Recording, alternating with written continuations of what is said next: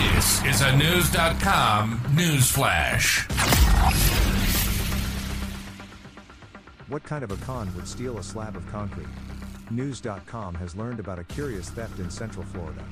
A woman says she drove away from home to do some shopping in mid-December and came back to find a long outside slab missing. "My driveway's gone," Amanda Brochu said when she saw what happened. Brochu spoke as she stood next to what appears to be a dirt driveway.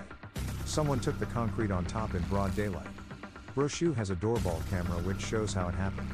Someone drove a bulldozer to her home and dug up her driveway. WSVN TV reports someone may have taken advantage of the for sale sign outside Brochu's house in the Orlando area.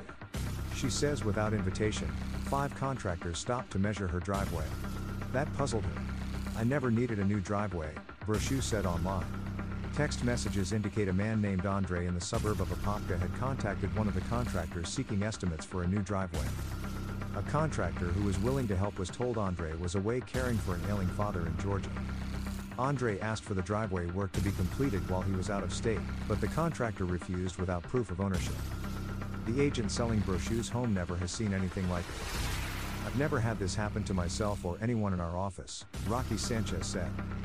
Brochu had to take her own estimates for installing a new driveway. The low bid is $10,000, which was more than she could afford.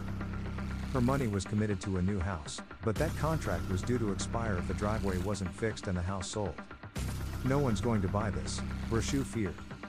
"This brings down the property value now." Brochu, who is a single mother, resorted to a GoFundMe appeal to raise the money for repairs.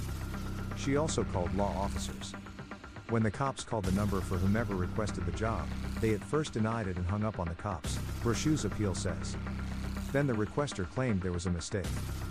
But the number of a supposed contractor was actually the number to the Orlando airport, Brochu added. The fundraising appeal worked. As of Sunday afternoon, December 31st, she had more than $13,500 in pledges. But then, an Orlando radio advertiser offered to replace her driveway for free. Brochu and Sanchez suspect there was a scam here somewhere. But they were not sure exactly what it is. A general contractor in the Seattle area told WFTV that it's indeed a scam of overpayment. A scammer claiming to be a homeowner mails a check for much more than a settled price.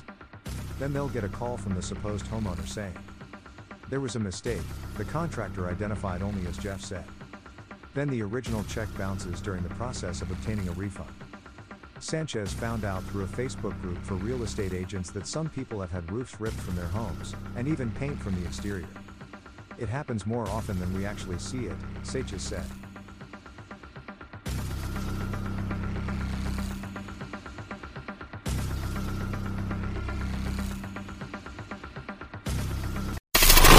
Knowledge.